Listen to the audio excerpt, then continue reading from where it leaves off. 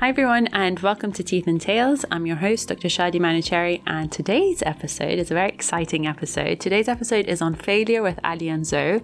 You might know them better as the two dentists. So thank you guys, welcome, and thank you for joining me today. Thank you for having us. Yeah. Lovely. So before we get started, could you tell me a little bit about yourself, what you do, and how you got here, please? Okay, so I'll start. I'm a final year dental student at Newcastle, and I'm about to finish, so I'm about to graduate, hopefully. I am planning to come back to London, hopefully, for my foundation year. Mm-hmm. And I think Zoe and I have known each other for a really long time, and I actually live I'm from London. So coming back to London, maybe on a monthly basis, has been what we've been doing, and just making our YouTube videos. Yeah. So my name is Zoe. I'm a foundation dentist, and I'm working here in London as well. So running the YouTube channel with Ali, two dentists, and working about 4 or 5 days a week at the moment. It's been really fun, really exciting. Got loads of stuff happening with YouTube and my foundation training year and looking for jobs and things like that. So just enjoying myself as best I can. Yeah, well done to you guys. As we were saying before, you guys have done incredibly well in the short amount of time that you've been doing this. Thank you so much. As I was saying this, you're incredibly professional and your setup is very, very impressive. So talk me back to, let's go back to when you first started social media, YouTube. How did that conversation come about? You guys said you've known each other for a very long time. Mm-hmm. You grew up together, you're very close friends, but how did that conversation start? We've known each other since year 4. So we went to the same high school, same primary school, same high school, and same sixth form. I went to Bristol Uni. Ali had an interview at Bristol Uni, but he didn't get in, unfortunately. So he's at Newcastle now. And since we're both doing dentistry, I'm being best friends. We've talked about, our future a lot. We talked about YouTube, Instagram, and kind of the social media side of things. And it was, I think, summer of year 4 for me when we spoke to Ali, and I said, there's a lot of good YouTube videos out there, but I feel like this is a really niche market that, someone can do if they go into it really professionally, with lots of good high quality equipment. I feel like there's a market there, and we could, we felt like we were in a position at that point. I was in 5th year, Ali was in 4th year, and we felt like we had learned quite a lot that we could offer. Generally, initially we thought younger dental students. And so our target audience at the beginning was just that. But then once we started the channel and things like that, we thought that, even young dentists can learn from some of our content. We started the YouTube channel. It was really fun. COVID hit. We had a lot of free time. So we just spent a lot of time together learning about all this photography, lighting, and things like that. And we just wanted it to be as professional looking as possible, because we didn't want it to look cringe or of course we're young. So we also wanted to be taken seriously. And I appreciate, sometimes when, a young dentist is trying to teach an older dentist, it might be a bit of an awkward scenario for them. So we just wanted it to be taken seriously, and that's the way we've gone. I just want to say one thing that I feel like you've missed from that story. Initially, I think at the beginning of COVID, we started, I feel like we were almost joking about YouTube and stuff, and almost flirting with the idea of YouTube, and we're yeah, let's do this. And then eventually I don't know if you remember, but I was like, okay, I'm gonna make a YouTube channel. I'm gonna do gaming. I'm gonna do COD videos. Yeah. And because I used to game professionally. They're very popular. They are, yeah. And I used to game professionally on certain games and stuff. What's gaming professionally? I don't know. It's like you get paid for gaming. Oh, wow. Basically. Yeah. So the dream life. Yeah, and I left it for dentistry. And then I thought, you know what, that market is so saturated. I don't want to do it. Just forget it. I want to do something new. And he presented the idea of a YouTube, but targeted at dental students and young dentists. And he said we could use this space to actually film our YouTube videos. And then from there, it was all history. Yeah, I was really supportive at first, but also at the beginning, I was really scared of doing it because I didn't want to be one of those, hey guys, welcome to our YouTube channel. I didn't want to be like that, but I think first time we actually recorded, we said, "Hey guys," and we're like, "Oh my god, what have we become?" But it's fun. Yeah. That's so true. I relate to that so much. When I started like my social media, and I was that person that you kind of cringe a little bit when they come on stories, and you're like, "Just want to jump on here to do this, whatever." I think you have to get over that initial cringe phase and just say that, you know what, it is going to be cringe. There's no two ways about it. Just get over that hump, and then eventually, like you get the hang of it. And I think you get a bit more natural. Initially, it feels very unnatural. But then it gets better, it gets easier. We were talking about, you know, with my podcast, for example, the first few episodes felt so forced, and now I can't listen back to them because I cringe so much. But the more you practice, the better you become. And, you know, right now we're not going to be as good as we are in 5 to 10 years time, right? It's a continuous progress. So well done for starting. Thank you. How have you been able to manage because obviously being a foundation dentist, being final year, these are all very stressful, pivotal moments in your career. How did you guys manage all of that, as well as, you know, your professional life, graduating, final year exams? How did you balance the two? It was difficult at first, especially when I was starting my foundation training, because, you know, it was going from uni to then going into a 9-to-5 job Monday to Friday. And we made a commitment to ourselves that we're going to upload every single Thursday. So we had, you know, the challenge of trying to upload every single week. I guess management was just a lot of time management. So we were like about 4 to 6 videos ahead. So we filmed a lot of it ahead of time. So we would always have about 4 videos in the bank. So if something had happened, I couldn't record, I couldn't edit, Ali couldn't do anything. We had backup videos, and just using the scheduling apps like Notion. So we use that a lot. Like, that's been our absolute lifesaver, and it's helped us like plan and schedule our YouTube. Unfortunately, I you know, it's a shame, but I have put other things to the side because of it. I'm not gonna lie and say no, I've been super productive. I've still been able to go to the gym, do this, do that. No.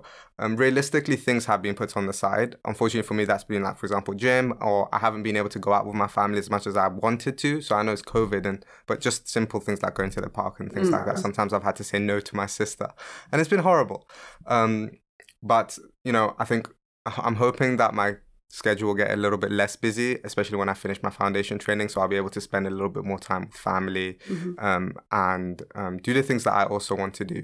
So it's been tough, but doable, I guess. Yeah, I think I agree with you in terms of the whole time management thing. And I think you end up prioritizing what you need to do and what you enjoy doing as well, more than other things. And I feel like for me, the biggest thing was learning how to study, which was a bit of a strange thing. I think learning how, for a long time, I used to always recognize the term study smart, but I never really knew what it meant, and I never really used to engage with it, or like I used to be like, yeah, I'm studying smart, I'm doing the right content, but for hours and hours and hours on end, and no information was really sinking in, no information was really going in for me. So I noticed eventually, at some point, I think a few years ago, I read a book called Deep Work, and this basically showed me that you can produce a lot of work in a very short amount of time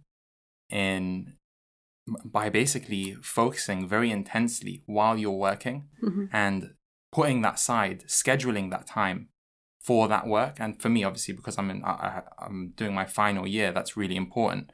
Because I started implementing that for 3 hours a day, I was quite ahead of schedule, and I knew YouTube was coming up alongside my final year. And YouTube, to be honest with you, I think personally it's taken more time. I've spent more time on YouTube in the past year than I have actually studying for finals and working towards my finals. So it is very time consuming. It is very time consuming. But the thing that's helped me the most has been that I've been so organized with my time and the preparedness for it. Is that a word, preparedness? It is now, yeah. No, well done, because I think with social media, and there's so many platforms now that you have to keep up with, but all of it takes up a lot of time. So with you guys, for example, all I see is a short, very, very polished video, but I know the hours that have gone into that. I know how long it takes to set up the mics, the cameras, the lighting, everything. So that's something that, unless you've been through it and you've done it, you don't know how much time it takes. And I think as dentists, we are by nature perfectionists and we're all control freaks. So even if one thing, like when it comes to editing the podcast or doing the covers, I am so pedantic. And I know that you guys are probably the same with the videos, but that comes across. Like when you watch a video, it's incredibly polished. It looks really good, but I appreciate the amount of time that's gone into that. And I think unless someone's been through that themselves, they physically can't understand that, you know? So let's go on to the topic for today, which is failure. And I know this is a topic that you guys are very passionate about speaking as well. And I am completely passionate about this topic because I think you can get bogged down in this world of achievements and I'm so busy and I'm so successful or whatever. There's a lot of stuff that goes on behind the scenes that people don't speak about. But I think it's important, especially in our profession that has one of the worst mental health states when it comes to qualified dentists or studying dentistry. I think it's important to talk about it and normalize it. Because I think, from my personal experience, from my friends and my colleagues, I know we've all had difficult patches throughout our careers.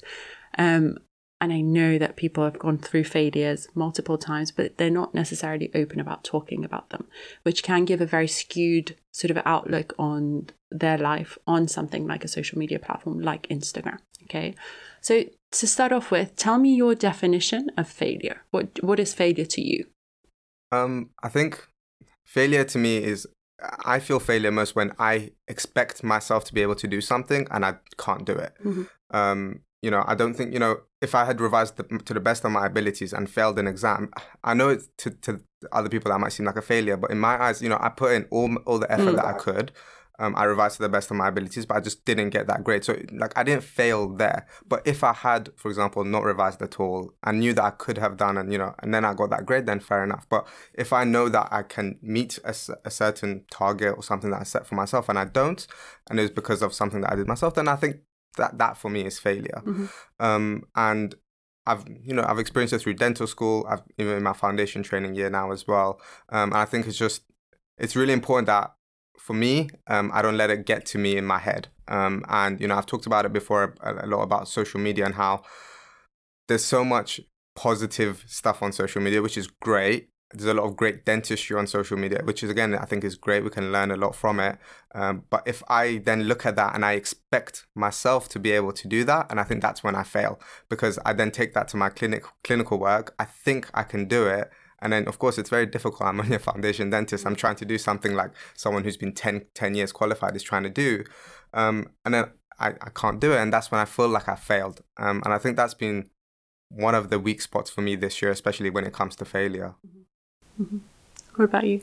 Yeah, to be honest with you, I think you gave such a good answer to that. I completely agree with you. It's like setting that expectation on yourself, and then it being unrealistic, and then not achieving it. I think that whole I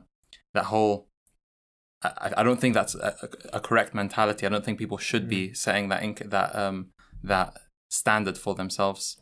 So failure for me, to be honest with you, it's basically not being able to achieve something which you've put your mind to, and then you've not been able to achieve it. But here's the thing about failure. I feel like it's just one step in a road to success. And if you see it that way, I think it's a lot more healthy. It's a lot more beneficial to yourself. And I think that's a stronger mentality. Yeah, no, I agree with both of you. I think with failure, it's the limits that you set for yourself. It's your definition of failure rather than anything else. I think we're all kind of from a similar background in that our parents are also very, ambitious. They're very supportive. But at the same time, I think it's one thing for you to fail and have to deal with it yourself. But then it's, telling other people and feeling like you've let everybody else down. I think that's probably one of the hardest things for me because, if it's just me, I can deal with myself. But if it's my family, then that's a difficult aspect that comes into it. And I completely agree with your definition of failure as a path to success, as a step in the path to success, because I think failure has so many negative connotations to it, but it's not that. It's just that, look, you try something, it didn't work, you move on and you carry on. And I think it's unrealistic for people to expect that every single venture, every single thing they do is going to become successful. Life won't be exciting that way if you can predict that, whatever I do, I'll be successful. It's it loses its, up and down, it loses its value. So I think it's it's about the way you see it. And my view on failure has definitely changed even in the last year, because it had such a negative connotation for me. And now I feel like it's less of a big deal for me, because I'm like, okay, this didn't work, let's move on to something else. But that's not to say I don't have bad days. You know, you sulk over it sometimes. You know, that might take a day, that might take 2 weeks, but you sulk over it and then you move on from that. I'll go through this and then I'll ask you about your personal experiences with failure. My failure, like I said, you know, when I started doing my A-levels, I switched on my brain and I had such high expectations of myself. And with my family, it's me and my brother is incredibly clever. He's a genius, so he would get 100% in all exams. So even if I got 99%, I was the failure of the family.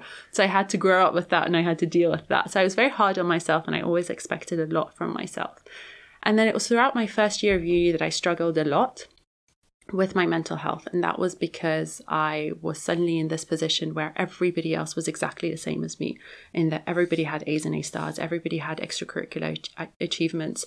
I wasn't special anymore. I think in school, you know, especially depending on which school you go to, you can be at the top of the game and you can feel like you're so special and everyone can put you up on a pedestal. But then when you go from that environment to somewhere where everybody else is exactly like you, and, you know, Queen Mary's a small dental school. There was only about 60 other people, but there are, you know, dental schools like King's, it's 300 people that are there. And if everybody else is the same as you, you kind of don't feel special anymore. And that's difficult to cope with. So my biggest failure was throughout my first year, where I was studying non-stop, but I wasn't well mentally. And I failed my exams. I had to redo pretty much all of my exams, even though I was studying a lot more than I had ever done. But I wasn't eating well, I wasn't looking after my mental health. And then that kind of failure was a big wake-up call for me, because I realized I've worked so hard to get there. And for some reason, you know, I'm almost going to get out of dental school. I'm going to get kicked out. So I kind of had a little chat with myself. I was like, look, you need to be well in order to do well. And I started studying far less, but I was looking after my mental health. I was eating better. I was socializing, and I was studying smarter, as you were saying. And I did really well in my exams. And from then on, I got distinctions every year. And I'm so proud of that, because I went from a very, very low place. And I think unless you go through that, you don't realize how badly you want something. And it kind of puts you in a different gear. So that was my first big experience with failure. And since then, I've just been like, you know, I've had a different perspective on that. And that will change depending on the experiences that you go through. So let's go through your experiences with failure, because I know you guys have spoken about this before, but I want to get to know what the situation was. I think I had a very, very similar experience to you, in the sense that sixth form, I was achieving really high grades. I was getting all the A stars and A's. I was the smart guy of the group per se. And then I went into university kind of, you know, confident. I knew that people said university is different, you know, there's lectures and, you know, there's some getting used to. And I just thought, you know, just exams, how could it be any different? And then I went into uni, and then just like you, I failed a few of my exams as well. And I think that was a waking call for me that, okay, look, sixth form, you might have been the smartest guy there, but like, you know, when you go to uni, everyone there is smart. And I could see people putting in lots of hours of work, or on the other side, they were putting much less hours of work, but getting really high grades. And then here I was, I thought I was doing a healthy amount of revision. I wasn't overworking myself or doing barely any revision, but I just wasn't getting anywhere near the grades that I was getting before. And it really confused me. It confused me for years. You know, I retook that exam and I just scraped the pass. And even until second year and third year, I still struggled with it, because I just did, maybe like Ali said, I didn't know how to revise. Maybe my studying was ineffective, but I went through the first 2-3 years of uni being really confused. Like, sounds like me. I was just, you know, am I smart? Am I dumb? What's happening? I understand what's being taught to me.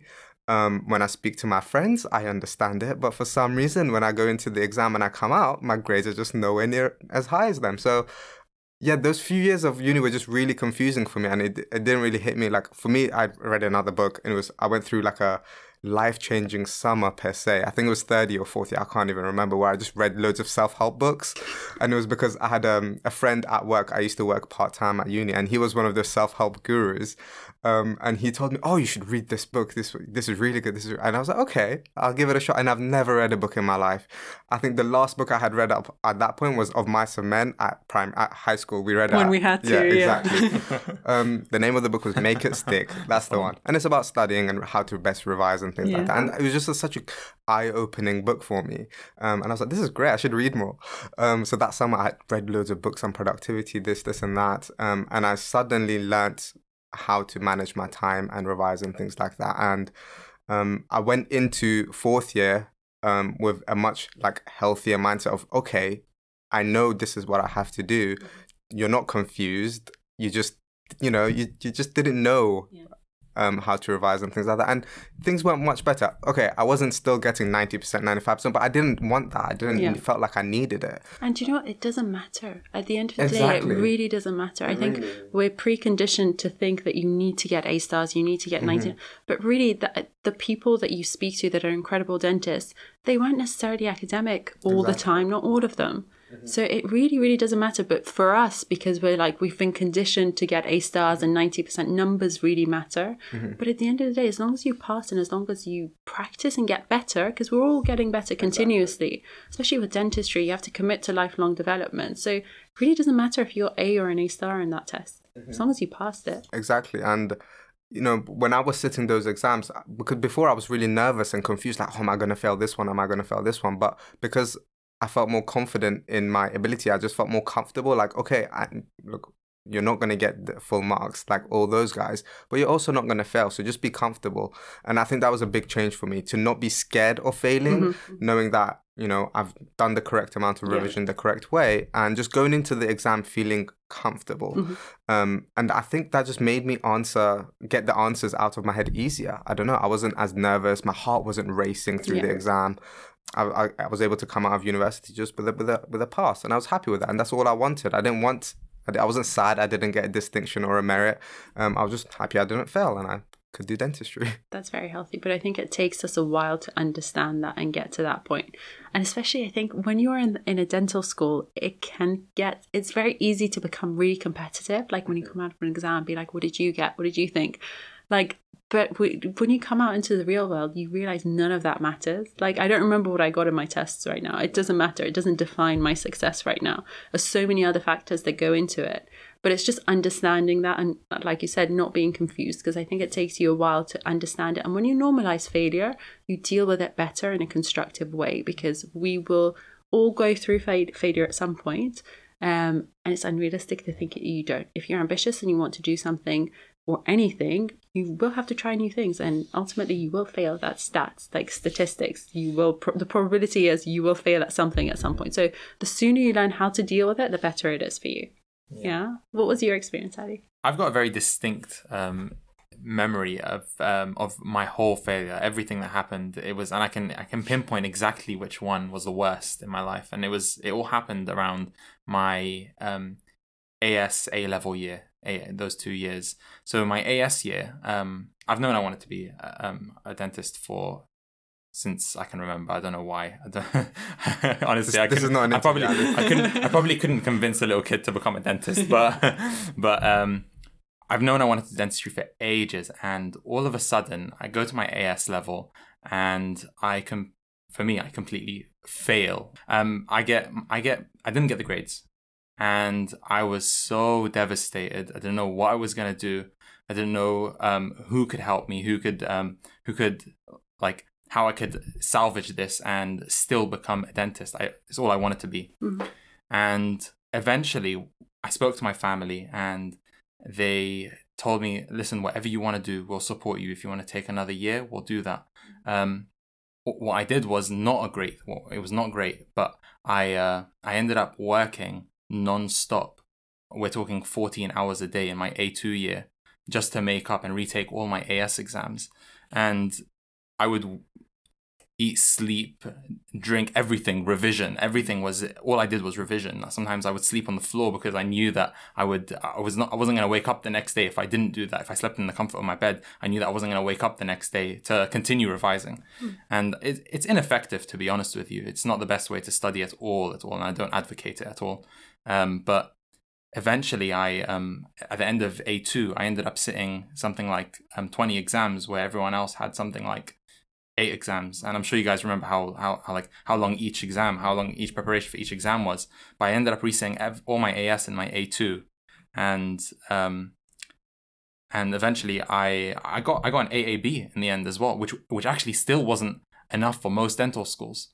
But thankfully I secured I applied to King's, Queen's, Bristol and Newcastle, and unfortunately King's and Queen's didn't accept me, and Bristol gave me an interview. So I was really happy, and I was like, okay, I'm gonna go and I'm gonna really smash this interview. I'm gonna do really well. And I went there, and I thought I had done well, but again, another hit. I actually got news that I was rejected. So it was literally, I was just riding out on my last hope, which was Newcastle, which I still hadn't heard from. And I was like, if these guys reject me, I'm over. I'm done. That's it, yeah. It's done for me. Thankfully, I actually got an interview with a partners program, which allowed for me to for them to accept me with an AAB. So I went for my interview with one of my best friends as well, who also had an interview there. And so we took the train up together. And when we got there, they were like, "Oh yeah, okay, so you are the last 3 to be interviewed." And it was like, it must have been like late April, late March, something around then. And I think everyone starts getting interviewed early Jan or something. Mm-hmm. So it was literally like, oh, how am I going to compete against all of these people who they've already seen? They've probably already got their 70. They've probably already chosen. I don't know why they're entertaining me. But I went there with my friend, and we both went in. We both had our interviews, and I think it was meant to last like 10 minutes, but we were having such a good time with the interviewers. And I think it was half an hour each. Yeah. We spent half an hour sitting in there, and we were actually speaking about each other. And we're like, yeah, that's my best friend. He's just in the other room. And eventually we left, and we went to the train station to go back home to London. Yeah. And 20 minutes later, we received a email of acceptance. Wow. And we were so exciting. It was the best train journey home. Yeah, both of us. Wow. It was the best train journey home. Yeah, I can imagine. And yeah, so that was my biggest experience with failure. And I feel like it's so big to, I think what I've learned from it in terms of like whatever happens to you, there's always going to be like, it might be said, a blessing in disguise, or like something that you're going to benefit from later on. There's a reason why there is that thing that thing happened to you. There's a reason that you failed. Yeah. And there's more likely than not something huge and way better for you in the future. 100%, I agree with that. And I think you need to have the maturity and experience to know that, because now, if something doesn't happen for me, I know that there is a reason somewhere that I don't know. That's an incredible story. I've got adrenaline and endorphins now just from listening to that. But I think going through that makes you realize how badly you want it. If it's almost out of reach, then you realize and you value it. I've spoken about this before. In our first year of uni, there was 5 of us. We were best friends.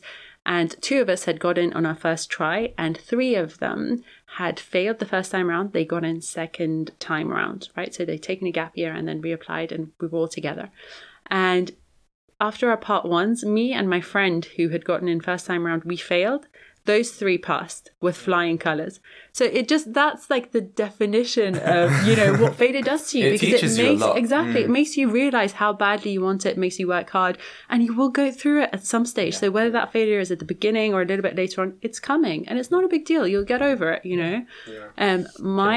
Yeah. My experience with what you were saying about silver linings and things happening for a reason was when I applied for a job, the job from hell that we were talking about. First time around when I applied for that job, I didn't get it. I went for the interview. They invited me in for a second interview, and I couldn't make it because I was away. And they just never replied back to me, to my emails or calls or anything, to set up an alternative date. And then I thought that had passed and it had finished. A year later, that job came up again, and I applied for it. And I got it, and it was a horrible job. So when things don't happen, there is always, always, always a reason. And you might not know it at the time. You might not know it 5 years, 10 years down the line, but there is a reason, and you will eventually see that. Yeah.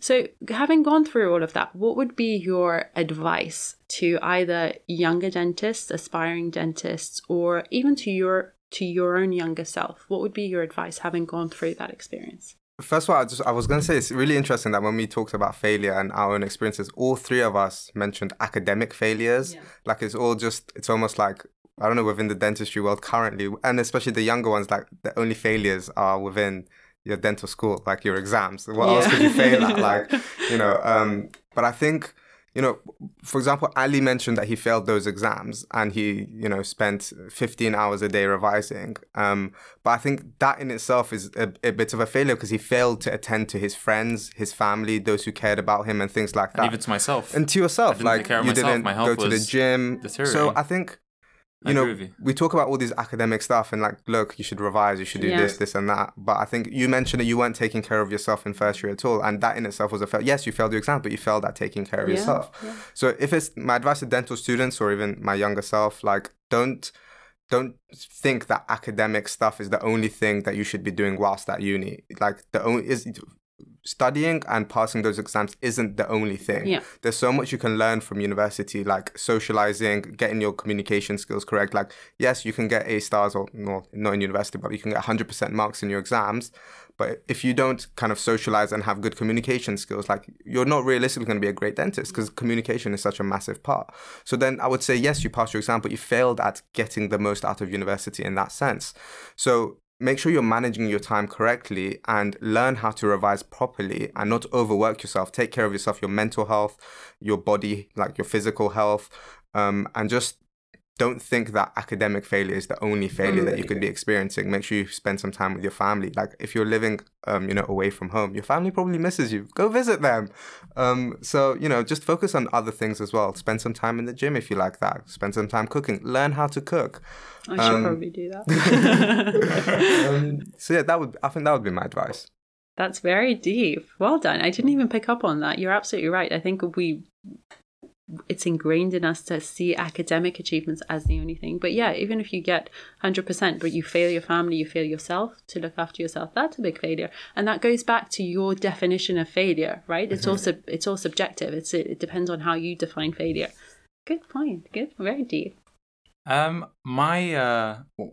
I've learned from my failures, to be honest, and not specifically the one I mentioned in this podcast, but what I've learned from my failures really is to actually not compare yourself too much. I feel like that a lot of the time, even like I'll find myself comparing myself to my colleagues, and a lot of the time I'm like, oh, maybe they're achieving more than me in this particular area. Maybe I'm not doing as well as I should be doing, and it really gets you down. And there's absolutely no benefit in doing it. I feel like if there's one piece of advice, it would be to my younger self. It would be not to compare myself, because there's so much more that's going on in the background that is unspoken or isn't so obvious.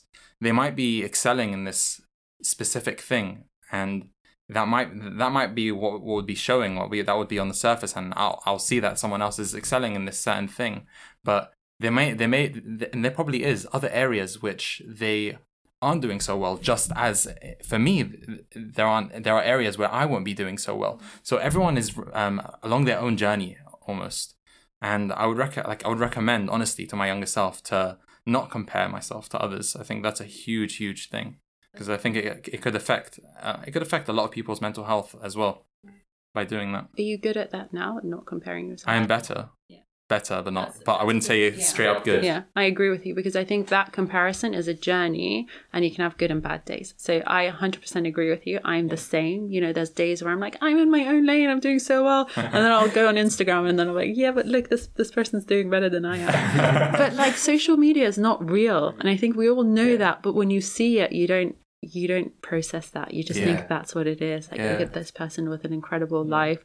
You don't see the tears behind the scenes. You don't see the fight they've just had with their family. Absolutely. And it's so important to say that that's a progress and it's a journey, because if you sit here and say, I don't compare myself to anyone, that's a lie. So as long as you're getting better and your better days are more frequent than your bad days.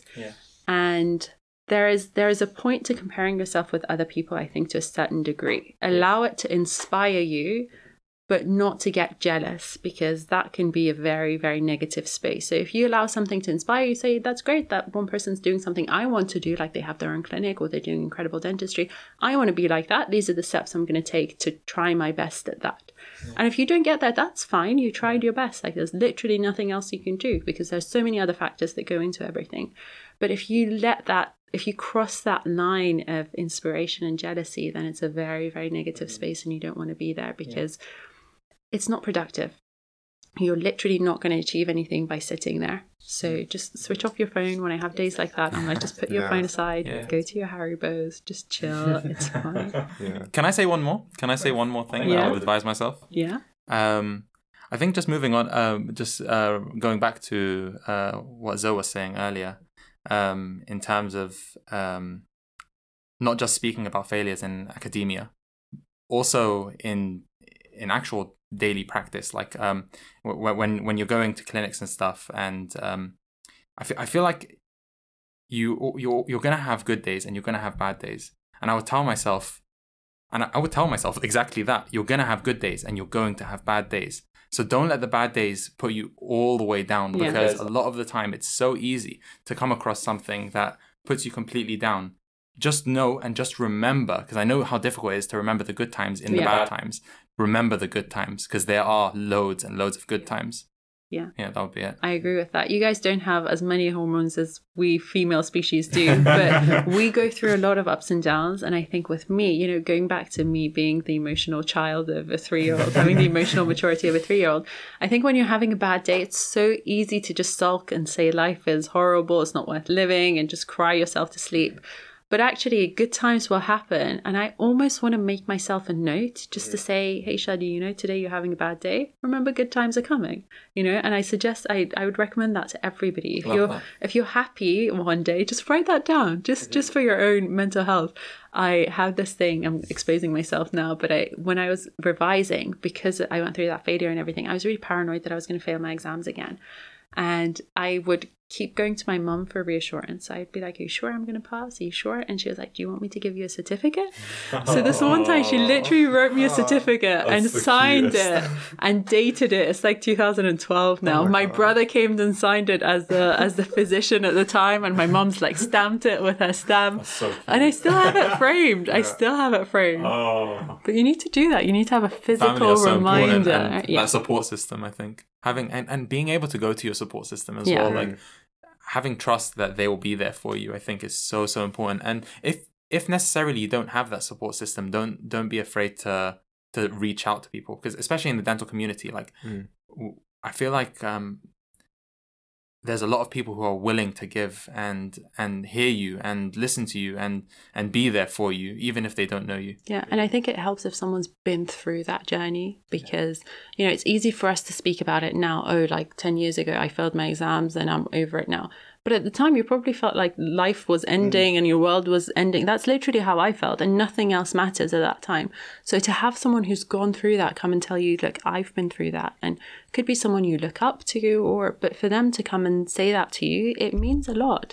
I personally am open. My DMs are always open to anyone, and I think it's so important. And dentists, we're usually nice people because we've been through a lot to get to where we are. We're usually quite helpful to other people if they want to reach out. So that's important. But I think the most important thing is to recognize when something is going wrong. So when something is not quite how you should be, if you're confused, like you were saying, just recognize it and get the right help. But that first step is the most important one. Definitely. I agree. No, I think I struggled with that sometimes at uni as well, like holding in my thoughts. Like, I was confused. I knew I was confused and I didn't know what was happening, but I didn't really tell anyone about it. My friends would ask me, everything okay? But yeah, it's fine, don't worry, and I think that can be damaging in itself if, you're not able to express that to anyone. In my opinion, it sounds deep, but I think everyone would benefit from a therapist, no matter how healthy you think you are. That therapist doesn't actually have to be someone that you pay, but per se, like someone that you can open up to. I have so many unpaid therapists in my family. And I think it's so important. Like I felt like I was a therapist for some people at uni, but then I felt weird opening up myself and letting them know of my struggles, because I thought, well, how can they help? Like, it's just me and my thoughts and things like that. But the truth is, even just saying it out loud can be enough for you to realize what you can do. And so, yeah, my advice would be just speak to someone, whoever that is, even if it's your mom, dad, sister, or a close friend. If they've opened up to you, open up to them again, and you'll see the benefit. You know, in my first year, I think it's difficult because you've gone from your school support system to your university, where there's lots of other people, they don't know what they're doing with their lives. It's a big transition to go from school to uni. Lots of people might be living away from home. So there's a lot of stuff happening. And when I was going through that phase in my first year, I had my group of close girlfriends, but I was just a strange one in the group because I wasn't eating well. I wasn't going out with them. Like, we'd go out for dinner and I'll order tea. Like, I was just a strange girl, but like my school friends would know me and they knew that that wasn't normal for me. Whereas other people didn't know, you know, people I just met, they just thought I was a bit strange and peculiar, and that's just Shadi. But if I had opened up to them, and I did open up to them a lot later, but then they support you and they'll know. And especially with things like anxiety and OCD, if you have a certain OCD about something, open up to it. Like, because otherwise it's difficult for people to understand. And I think now we have a lot more understanding and awareness around mental health conditions like anxiety and OCD. But back when I started, I'm going to sound really old now, I started about 10 years ago now, right? So it was 2010 that I started. Nobody was speaking about OCD or anxiety. So if you were a little bit strange, you were just a little bit strange. It wasn't a case of, oh, I'm struggling with this, and everybody will respect that and sort of be understanding towards that. So I think we're much better now, but I think you still need to take that first step of recognizing when something's not right and then just getting the right help for that. Definitely. Yeah. Great. Thank you guys so much for joining me today. It's been such a deep chat. We've had a lot of deep chats today. We have. But thank you so much for sharing your experiences, and I'm so excited to see what's next for you guys. I'm particularly looking forward to our video because I think it's hilarious. But thank you so much for joining me today, and I wish you all the luck in the world going forward, because I know you guys are going to do incredibly well. Thank you so much for having us. Yeah, Thank we've you enjoyed this so much. We're both speaking at the same time.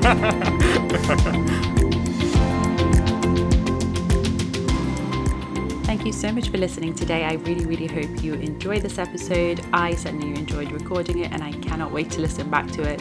Don't forget to let me know what you thought of this episode. Please feel free to message me on Instagram at Dr. Shadi Manuchehri. As always, there will be a new episode every week, so don't forget to subscribe to the podcast and never miss an episode. And I can't wait to speak to you soon.